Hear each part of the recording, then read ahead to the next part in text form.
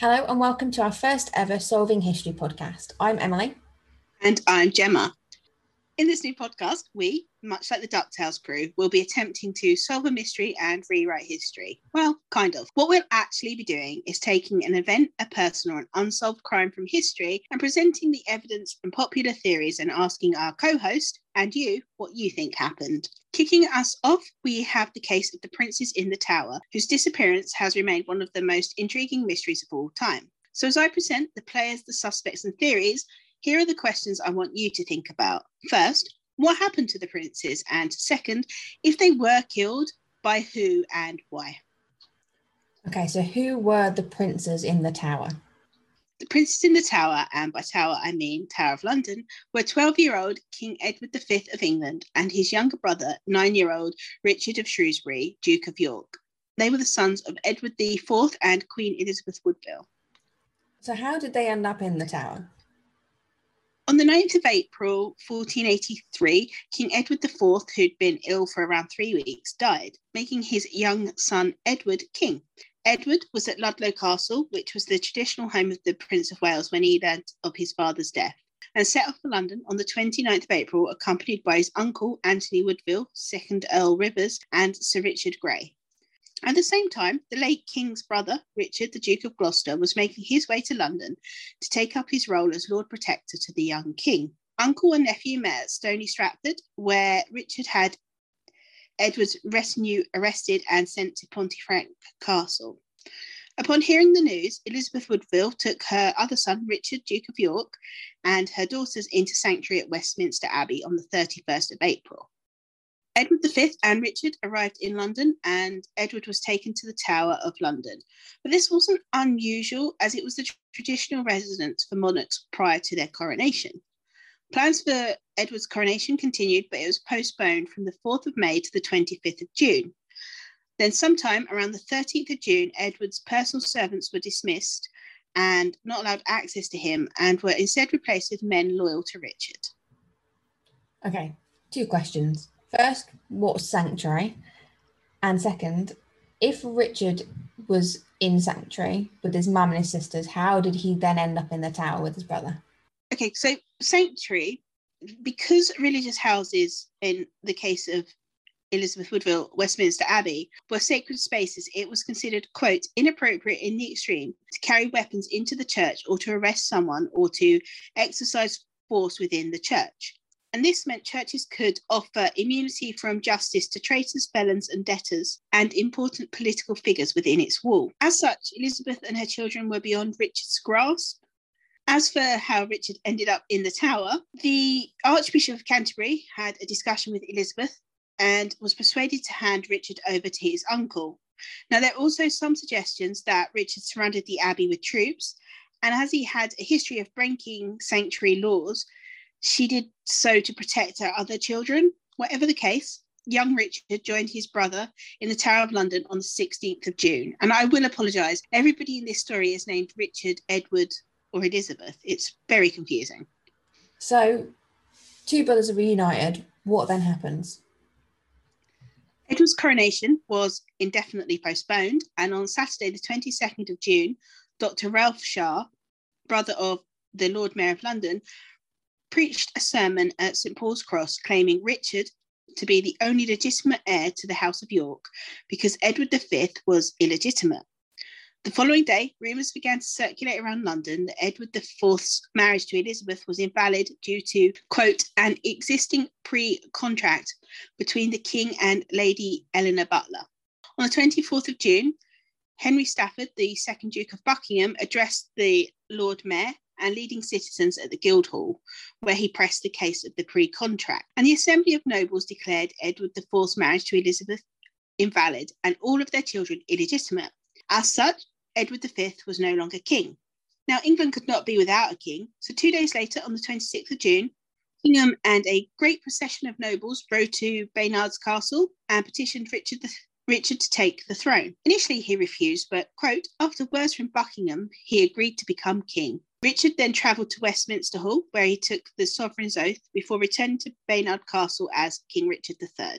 On the 6th of July, 1483, he and his wife Anne were crowned in Westminster Abbey by the Archbishop of Canterbury. The following year, an Act of Parliament known as Titulus Regius stated that Edward IV and Elizabeth Woodville's marriage was invalid because of Edward's pre-contract with Lady Eleanor Butler. You need to remember this detail as it might prove important later on. Okay, so what happens next? This is where the real mystery begins. The boys didn't immediately disappear. There were accounts of them playing in the Tower grounds and even one account of them practicing archery. However, the Italian friar, Dominic Mancini, wrote that, quote, after Richard III seized the throne, the brothers were taken into the inner apartments of the Tower and were seen less and less until they disappeared altogether. The last reported sighting of Edward and Richard was in the summer of 1483. So what happened to them? Nobody knows, but the most popular theory is that they were murdered, or more likely murdered on the orders of Richard III in his attempt to secure his hold on the crown. Maurice Keene suggests that the rebellion against Richard in 1483 was initially, quote, to rescue Edward V and his brother from the Tower before it was too late, but that when the Duke of Buckingham became involved, it shifted to support of Henry Tudor because Buckingham almost certainly knew that the princes in the Tower were dead. And Alison Weir proposes that the princes were killed on the 3rd of September 1483. However, some have criticised her for, quote, arriving at a conclusion that depends more on her own imagination than on the uncertain evidence she has so misleadingly presented. Is there any evidence for murder? Most of the evidence is circumstantial, but the biggest piece of evidence people point to is the 1674 discovery of a wooden box containing 2 small skeletons under the staircase leading to the chapel of the White Tower. Now, these aren't the only child's bones found that people believe could belong to the princes, and I'll talk about those in a minute. Why do people think that they're the bones of the princes? There are a few reasons, and the first gets a little confusing. But the location the bones were discovered in partially matched the account given by Thomas More, although he also said they'd been moved to a better place, which doesn't match. So that bit's a little bit confusing. I'll leave it up to you to decide what's what. Other reasons include an anonymous report which claimed the skeletons were found with pieces of rag and velvet about them, which suggests the bodies belonged to aristocrats, and the bodies were about the right size for the ages of the young princes. Have these bones ever been examined? Yes, in 1933, the bones were examined by the archivist of Westminster Abbey, Lawrence Tanner, anatomist Professor William Wright, and the president of the Dental Association, George Northcroft. Their examination, which included measuring certain bones and teeth, led them to conclude that the bones, quote, belonged to 2 children around the correct ages for the princes, with one being larger than the other. They also found the skeletons were incomplete, with many of the bones missing, including part of the smaller jawbone and all of the teeth from the larger one. And many of the bones had been broken accidentally by the workmen who discovered them. Furthermore, blood on the bigger skull suggests suffocation as the cause of death. Now, their examination has been criticised because it was conducted on the presumption that the bones were the princes, concentrated on searching for a cause of death and not to determine, say, whether the bones were male or female, which obviously would be a big piece of the puzzle. So they've been examined once, but have they been examined with modern methods? No. Despite requests by the Richard III Society and public petitions, it would take the Home Secretary, the Queen, and the Church of England to agree to testing, and that's not likely to ever happen. But even if modern tests could take place and DNA proved beyond doubt that they were the bones of the 2 princes, it wouldn't prove who or what killed them. Slightly off question topic. Why the Queen? She'd have to give permission for any testing to be carried out on royal bodies. Oh. So even though they're not necessarily royal bodies, the potential means that she could get involved. Yeah. Okay, so where are the bones now? Well, 4 years after they were discovered, Charles II ordered them to be interred in Westminster Abbey. Today, a monument designed by Christopher Wren marks their resting place. So if it turned out that they weren't the remains of the princes, who else could they be? Well, given the long history of the Tower, the bones could belong to anyone, but the nature of the burial makes it clear that someone did not want these bones found, which is interesting because if they were the bones of an ordinary prisoner, why were they not buried in the normal manner? Furthermore, despite housing some of the most notorious prisoners in history, it was extremely rare for children to be imprisoned in the Tower, and those that were housed there were high-status individuals that we know about. As such, the most likely candidate is Henry Pole, who was imprisoned in the Tower during the reign of Henry VIII. Henry was imprisoned alongside his grandmother Margaret Pole, and after her execution in 1541, the king ordered 14-year-old Henry to be, quote, strictly kept in the Tower. The last record of Henry was in 1542, when a bill for his food was noted in the Tower accounts. And whilst we don't know what happened to him, some academics suggest he may have been starved to death. But of course, this would only account for one of the skeletons. Now, earlier you said that these weren't the only bones discovered that could belong to the princes. No, a short section in Archaeologica Volume 84 claims there was a sealed up room discovered in the royal apartments with the bones of 2 small children inside. But before we get too excited, no further attempts at finding the room have been successful. Another find came in 1789 when workmen carrying out repairs in St George's Chapel, Windsor, accidentally broke into the vault of Edward IV and Queen Elizabeth Woodville. Inside, they discovered what appeared to be a small adjoining vault, which contained 2 coffins inscribed with the names of 2 of the couple's children who had died before their parents, George, 1st Duke of Bedford, and Mary of York. Okay, so it makes sense that children would be buried with their parents, but why do people think they're the princes? There's 2 lead coffins clearly labelled as George Plantagenet and Mary Plantagenet were discovered elsewhere in the chapel during excavations for the Royal Tomb House for King George III, which took place between 1810 and 1813. They were then moved into the vault adjoining Edward IV. Other reasons suggested are that St George's Chapel is not a public graveyard, so it's not as if the bodies were buried there on a regular basis. And it's highly unlikely that there wouldn't be a record for the burials that did take place there. When you think about it, what better place to bury the princes than in a royal vault in the middle of a royal palace? I mean, it's not as if people break into royal vaults every day. Now, some believe that burying them with their father was proof that Richard III had had them killed, and this was an act of remorse. I mean, that does sound quite probable. But Elizabeth Woodville lived until 1492, meaning she was still alive when the princes were killed. So whoever put them in the vault knew it would have to be opened again in order to bury her with her husband, meaning they risked discovery. We know that they've done one test on the other set. Mm-hmm. Have they done any test on this set? No, and again, permission would have to come from the Queen, so it's probably not going to happen. Okay, that's now 2 possibilities. Well, 3 if you include the sealed up room. Oh, that's true, 3. So are there any other possible locations? There are a number of early writings that suggest the bodies were dropped into the sea or the River Thames by Sir Roger Brackenbury. Now, Brackenbury was the constable of the Tower, meaning he was well placed to carry out the murders. And given the proximity to the Tower of London to the Thames, it certainly seems possible. Of course, without the bodies or a full examination, we'll never know if any of these bones belong to the princes.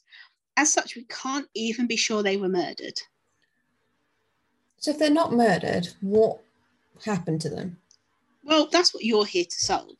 But I'm nothing if not helpful. So I have a couple of other theories for you to consider, starting with the idea that it was only Edward who was killed. Now, this theory is based on the idea that whilst in sanctuary, Elizabeth sent Richard away and replaced him with a random boy of the same age. Would that even have been possible? Well, Elizabeth was smart, she had the time, she had loyal nobles, and given the proximity to the Thames, the perfect way to smuggle him out of the city.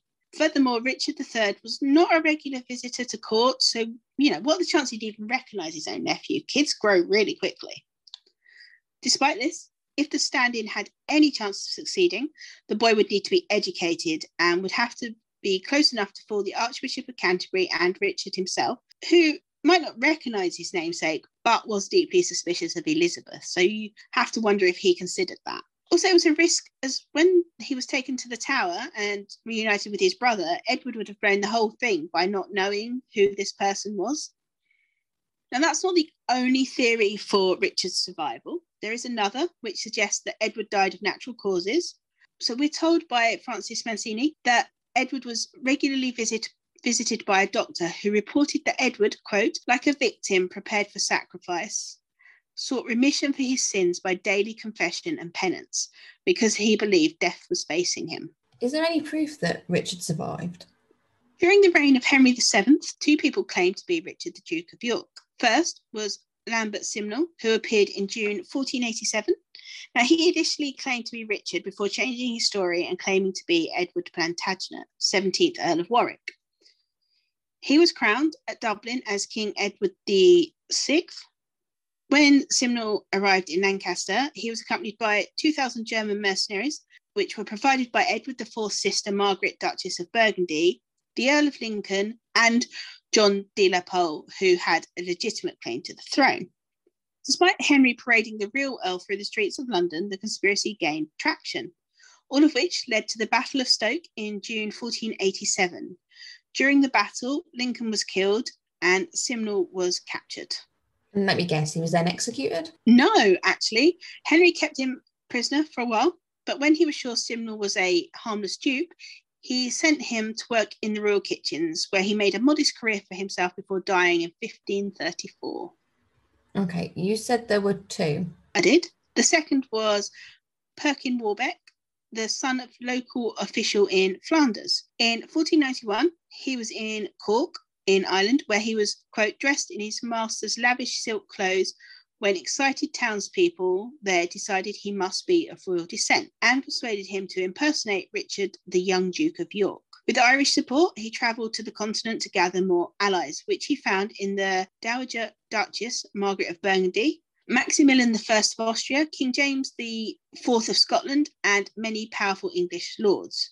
After two failed invasions in 1495 and 1496, he landed in Cornwall in 1497, with rebel forces numbering around 6,000. However, when faced with Henry's troops, Warbeck fled to sanctuary at Beaulieu in Hampshire, where he was captured. Although at first treated leniently, he was hanged after trying to escape from the Tower of London. Okay, are these the only theories then? No, there are some who believe that rather than being sent overseas, the princes were actually sent to other parts of the country. One theory is the boys were sent up to Sheriff Hutton in the heart of Richard's power base, and this is based on an entry in the household accounts about clothing for the Lord Bastard. Those who disagree with this suggest actually in reference to Richard III's own openly acknowledged illegitimate son, John of Gloucester. Another theory is that there is a hidden message in the portrait of the family of Sir Thomas More. This one states that the man in the rear of the portrait, standing underneath the fleur-de-lis canopy, is actually Richard. However, it's actually Dr. John Clement, a man who was brought up in More's household. The theory comes from the fact that the portrait has the words John, the rightful heir, above the figure of Clement. Now, we don't know much about Clement, but the ages don't seem to match. The theory goes on to suggest that Edward V also survived and turned himself into Sir Edward Guildford. Now, another theory concerns a grave for Richard Plantagenet found in Eastwell St Mary's Church near Ashford in Kent. Until recently, it was thought to be the final resting place of Richard III. However, we now know he was under a car park in Leicester.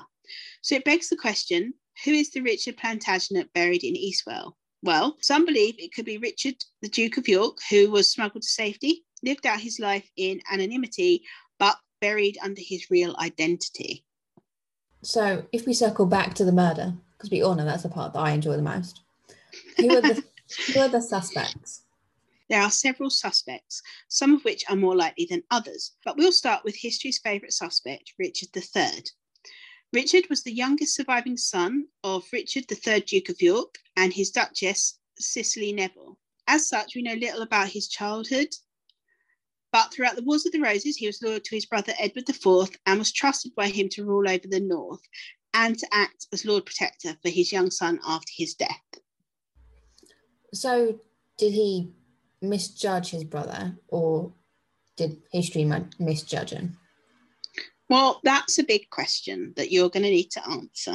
First, it is easy to see why the prince's being alive would pose a threat to Richard's hold on the crown. After all, rebels did not care for acts of parliament. So despite the passing of the Titulus Regius in 1484, many considered the princes to be the legitimate heirs. And history is full of men fighting for a cause they believed to be true. Also, acts of parliament could easily be overturned by another act of parliament, depending on who was asserting influence. So, as dead men couldn't be king, it would certainly be smarter to kill them. But Edward and Richard were not the only possible heirs to the throne who could pose a risk to Richard.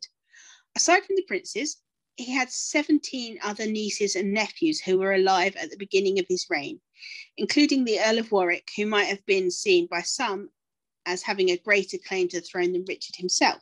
Yet, Richard educated, clothed, and raised him alongside his own children. So if Richard was concerned about holding on to the crown so he could pass it on to his son, why the change in how he treated his nephew? After all, if he could order the murder of 2 boys, why leave another one alive?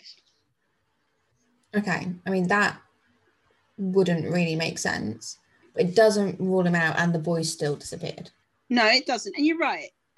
And there is a theory that Richard was behind their disappearance, but he didn't kill them. Rather, he sent them to safety. Now, some believe he sent them abroad to his sister, the Duchess of Burgundy. Others believe that as Richard had numerous allies and properties throughout the north, he used those to hide and care for the boys. Some suggest his appointment of John de la Pole, another of his nephews, to run the Council of the North, proves that that's what he'd done.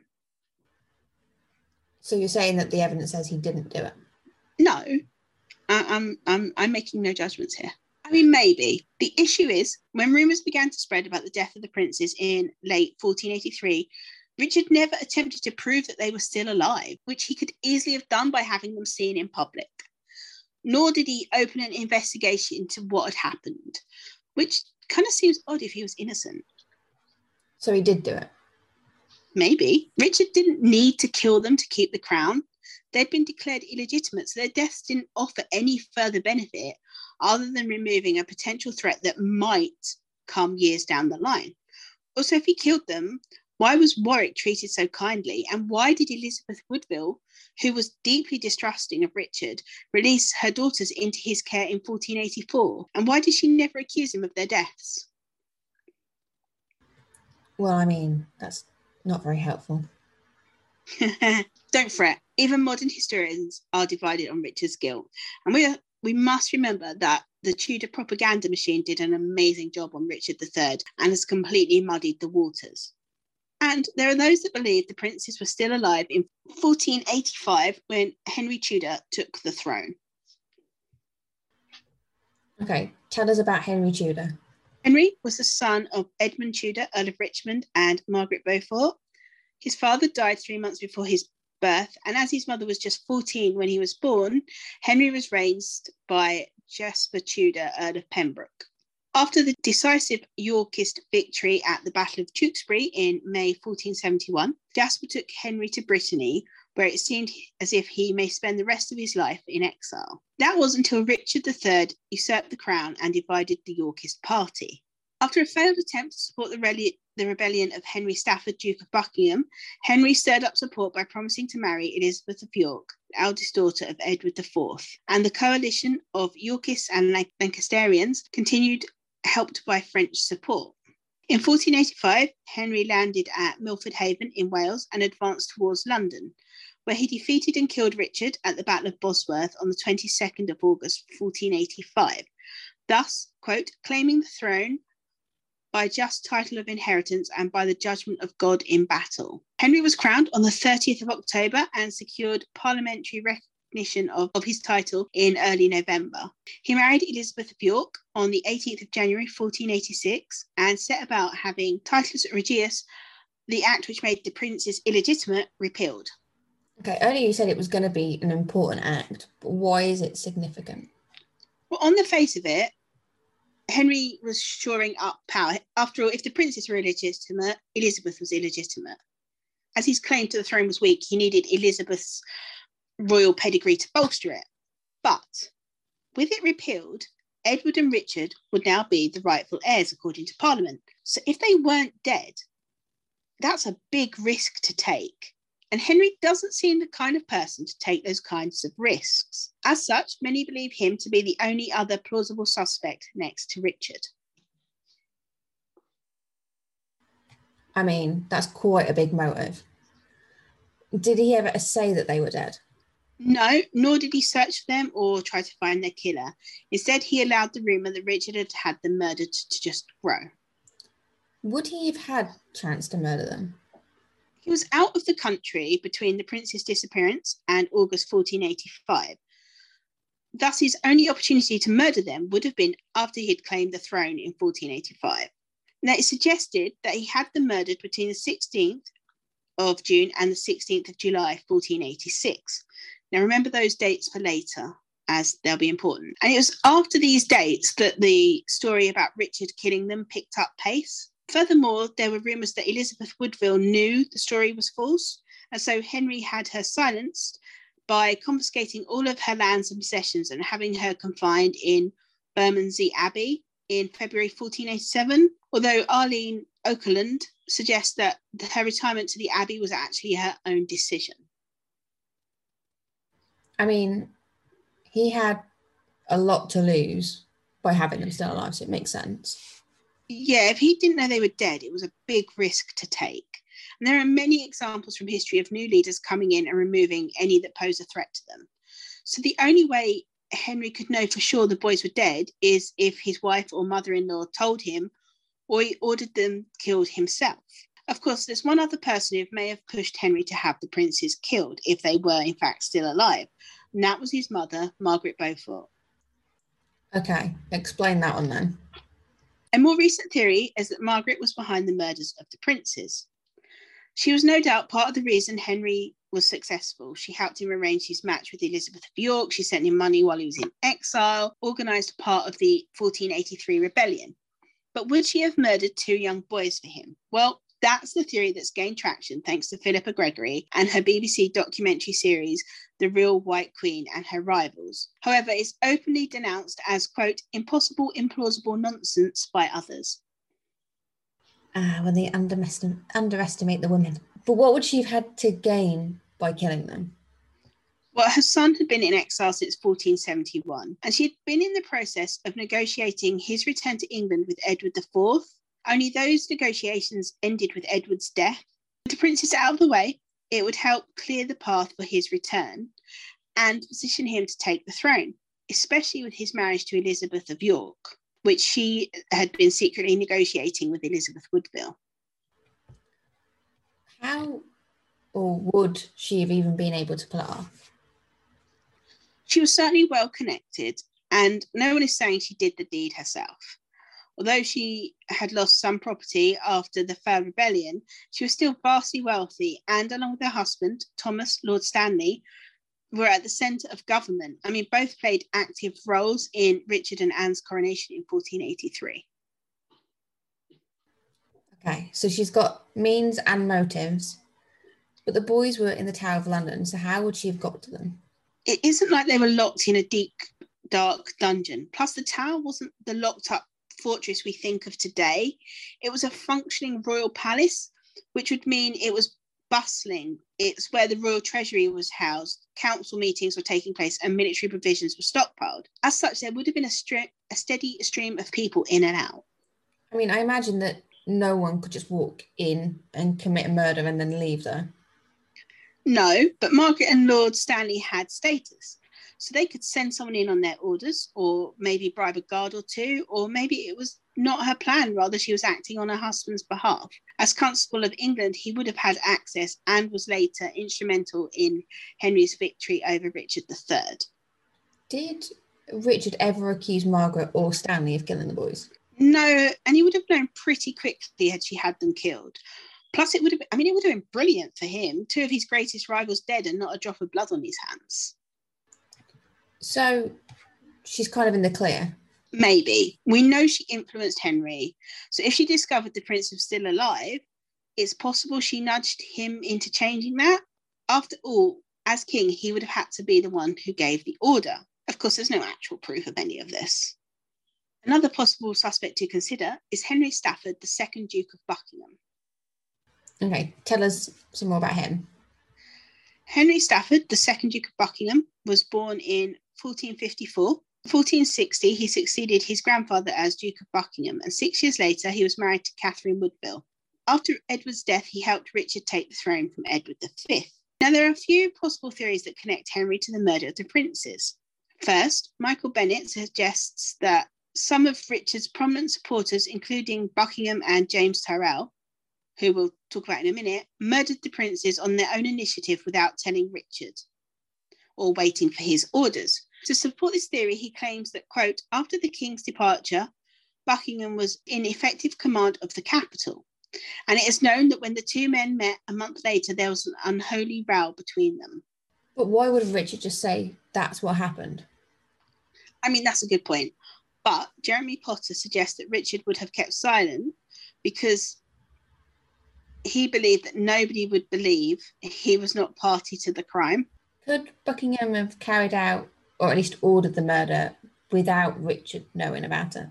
Possibly. It's debated whether he would have been able to gain access to the princes who were being guarded by those loyal to Richard. However, as Constable of England, he might have been exempt from that ruling.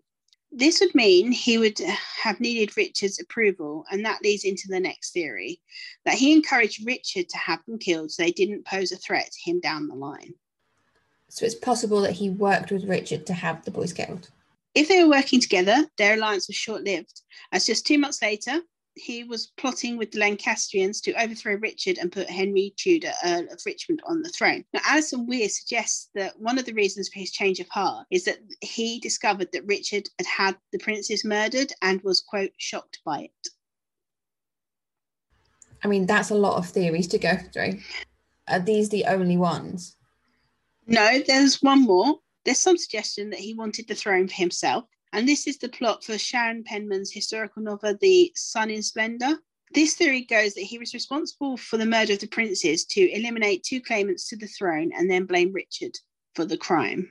Of course, if he did kill them, it would have had to have been before November 1483 when he was executed by Richard. Okay. Who's next in line on the possible suspects? Next, we're looking at Sir James Tyrrell, who, according to Sir Thomas More and Polydore Virgil, was the person who actually killed the princes. Why do they think that? Because he confessed to it in 1502, just prior to his execution. Okay, I feel like you probably would have mentioned this earlier. So who was he? James Tyrrell fought on the Yorkist side at the Battle of Tewkesbury, where he was knighted by Edward IV on the 4th of May, 1471. A few months later, he entered the service of Richard III, who was then Duke of Gloucester. Once Richard became king, he appointed Tyrrell as High Sheriff of Cornwall in 1484. Tyrrell was in France in 1485 and so played no part in the Battle of Bosworth Field. But when he returned to England the following year, he was pardoned by King Henry VII on the 16th of June and again on the 16th of July. Remember those dates from earlier? And Henry reappointed him as the Governor of Guineas. His good relationship with Henry ended in 1501 when he lent support to Edmund de la Pole, the 3rd Duke of Suffolk, who was at that point the leading Yorkist claimant to the English throne. Henry had Tyrrell arrested, charged with treason, and executed on the 6th of May. So where did the confession come into this? Well, between 1513 and 1519, Sir Thomas More was writing his book, The History of King Richard III, in which he wrote, quote, that during his examination, Tyrrell confessed to the murders of King Edward V of England and his brother, Richard of Shrewsbury, Duke of York, on the orders of Richard III, and implicated John Dighton as a perpetrator, who, when questioned, cooperated Tyrrell's account. However, More was unable to say where the bodies were buried, saying they were initially buried under the stairs, but were subsequently moved for a more dignified burial, although he didn't say where. So I guess we do actually know who killed the princes then. Well, before we get too excited, there are some issues. Firstly, despite other accounts repeating More's claim, there are no copies of the original confession. Secondly, if, and I stress if, the confession existed, was it extracted under torture? If so, is it believable? We know people say some crazy things under torture. Thirdly, Moore claims the murders took place on the 15th of August, but Tyrrell was almost certainly still in York at the time. Now, Thomas More was a fantastic storyteller, and some question why, if his aim was to tarnish Richard's name, he did not simply invent a burial place for the princes. And the biggest issue many have with More's work is that he left it unfinished, and it was later finished after his death by his son-in-law. Why didn't he finish the book? Well, that's something we'll never know for certain, but a couple of theories have been put forward. First, some suggest that whilst the book didn't exactly paint Richard in a good light, it didn't, quote, depict Henry Tudor as a knight in shining armour either. So Moore left it unpublished to avoid political backlash. I mean, we all know the Tudors were a little sensitive about these kind of things. A second suggestion is that Moore had grown disillusioned with the, quote, fictions in his own work and simply decided to shelve it. Lastly, there would have been some alive who remembered the events regarding Richard's seizing of the throne, and perhaps he was concerned that he could be disproved. I mean, that does sound quite plausible. So is that it for the Tyrrell case? No, Clements Markham suggests that More's account was actually written by Archbishop Morton, and that it was Henry VII, not Richard, who had Tyrrell murder the princes, and that the murders took place between the 16th of June and the 16th of July, 1486, which, as I mentioned earlier, were the dates Henry pardoned Tyrrell. There's also this story in the Tyrrell family that Tyrrell actually removed the boys from the Tower of London and hid them away, and this accounts for the unidentified children in Richard's financial records from Sheriff Hutton. Is there anyone else on this list? Oh, yeah. Next is John Howard, the first Duke of Norfolk, who was born about 1425. He was the son of Sir Robert Howard of Tendring and Margaret de Mowbray. As such, he was a descendant of English royalty through both sides of his family. He was a supporter of House York during the Wars of the Roses and was knighted by King Edward IV at the Battle of Telton on the 29th of March, 1461. The same year, he was appointed Constable of Norwich and Colchester Castles and became part of the royal household as one of the king's carvers. In April 1483, he bore the royal banner at the funeral of King Edward IV and supported Richard III's accession to the throne, and as such was appointed Lord High Steward. On the 28th of June 1483, he was created Duke of Norfolk, Earl Marshal and Lord Admiral of all England, Ireland and Aquitaine. Okay, so why is he a suspect? Well, he's on the suspect list because, according to Alison Weir, he was given custody of the Tower of London under less than regular circumstances on the night the princes are supposed to have disappeared. Okay, I mean, that gives him access, but did he have a reason to kill them? Well, money is suggested as his motivation. The Howards had previously seen their claim to the Dukedom of Norfolk dismissed in favour of the younger of the princes, Richard. Richard's forfeiture of lands and rights and disappearance paved the way for the Howards to receive the Duke of Norfolk title, which the family still holds today. John Howard was killed at the Battle of Bosworth Field on the 22nd of August, 1485. Now, I have one more suspect for you, and I will admit before we start, this one is a little bit unlikely, and that is Jane Shore. Okay, who was she? Firstly, she was actually named Elizabeth Lambert. The name Jane was given to her 50 years after her death by playwright Thomas Hayward in his play Edward IV. Elizabeth, or Jane, was one of the many mistresses of King Edward IV, and their relationship lasted until his death in 1483. As mistress, she had a large amount of influence over the king, but it's said that rather than use it for her own advancement, she would, quote, bring those out of favour before the king to help them gain pardons.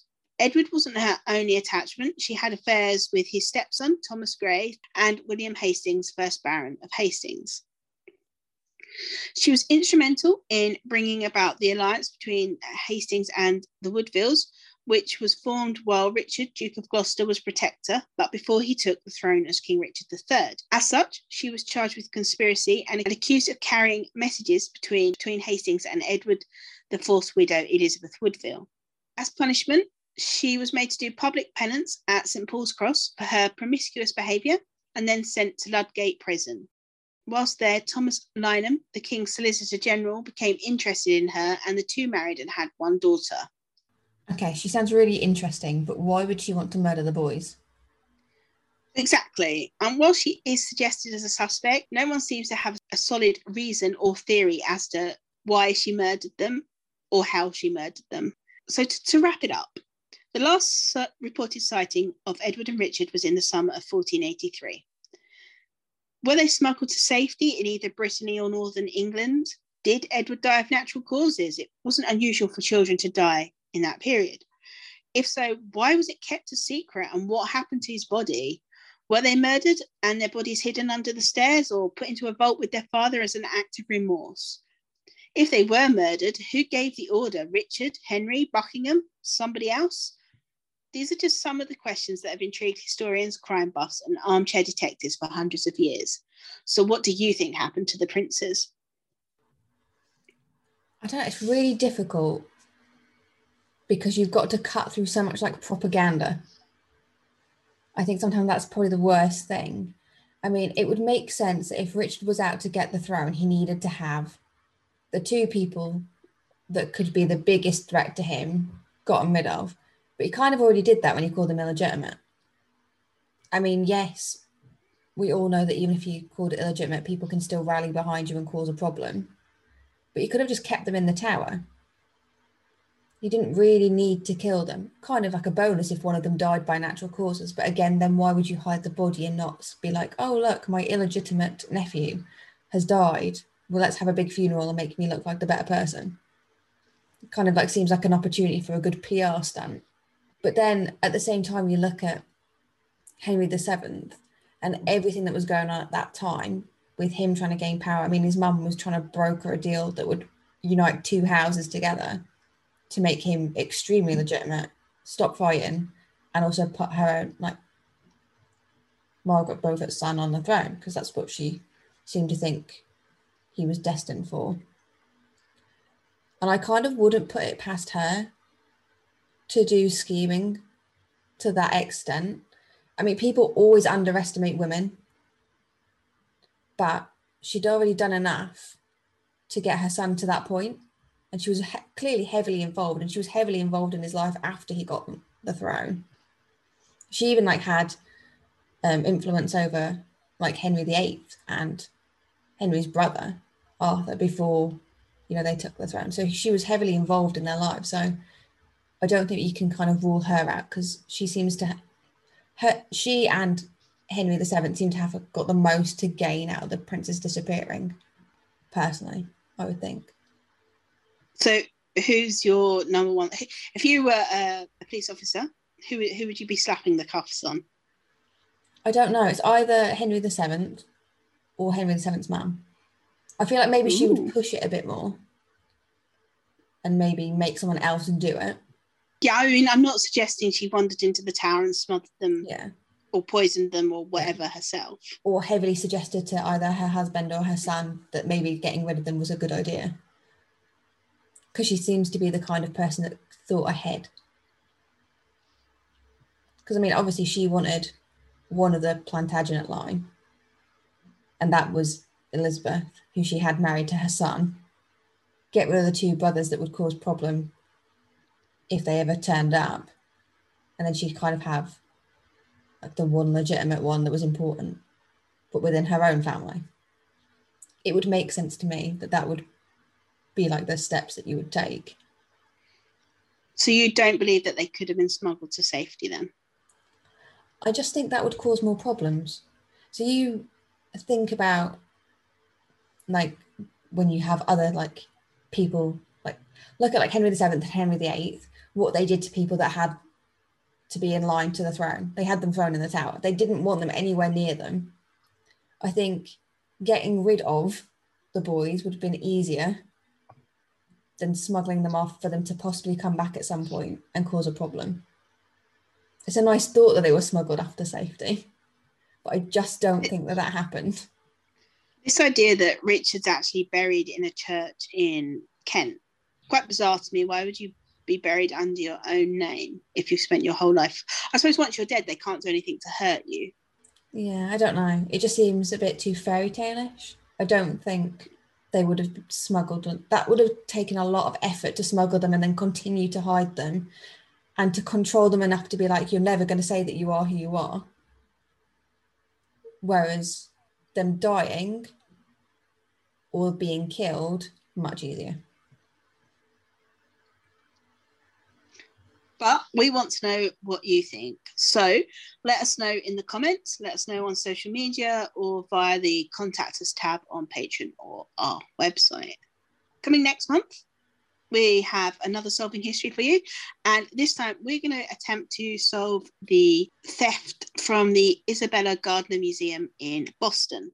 In the coming months, we have the disappearance of Amelia Earhart, the curses of Tutankhamun's tomb, the Black Dahlia murders, and the Gunpowder Plot. So whilst this is going to be a Patreon exclusive podcast, we here at Sagas of She are nothing if not generous. So we're going to release the first one as a general release podcast to give you a taster.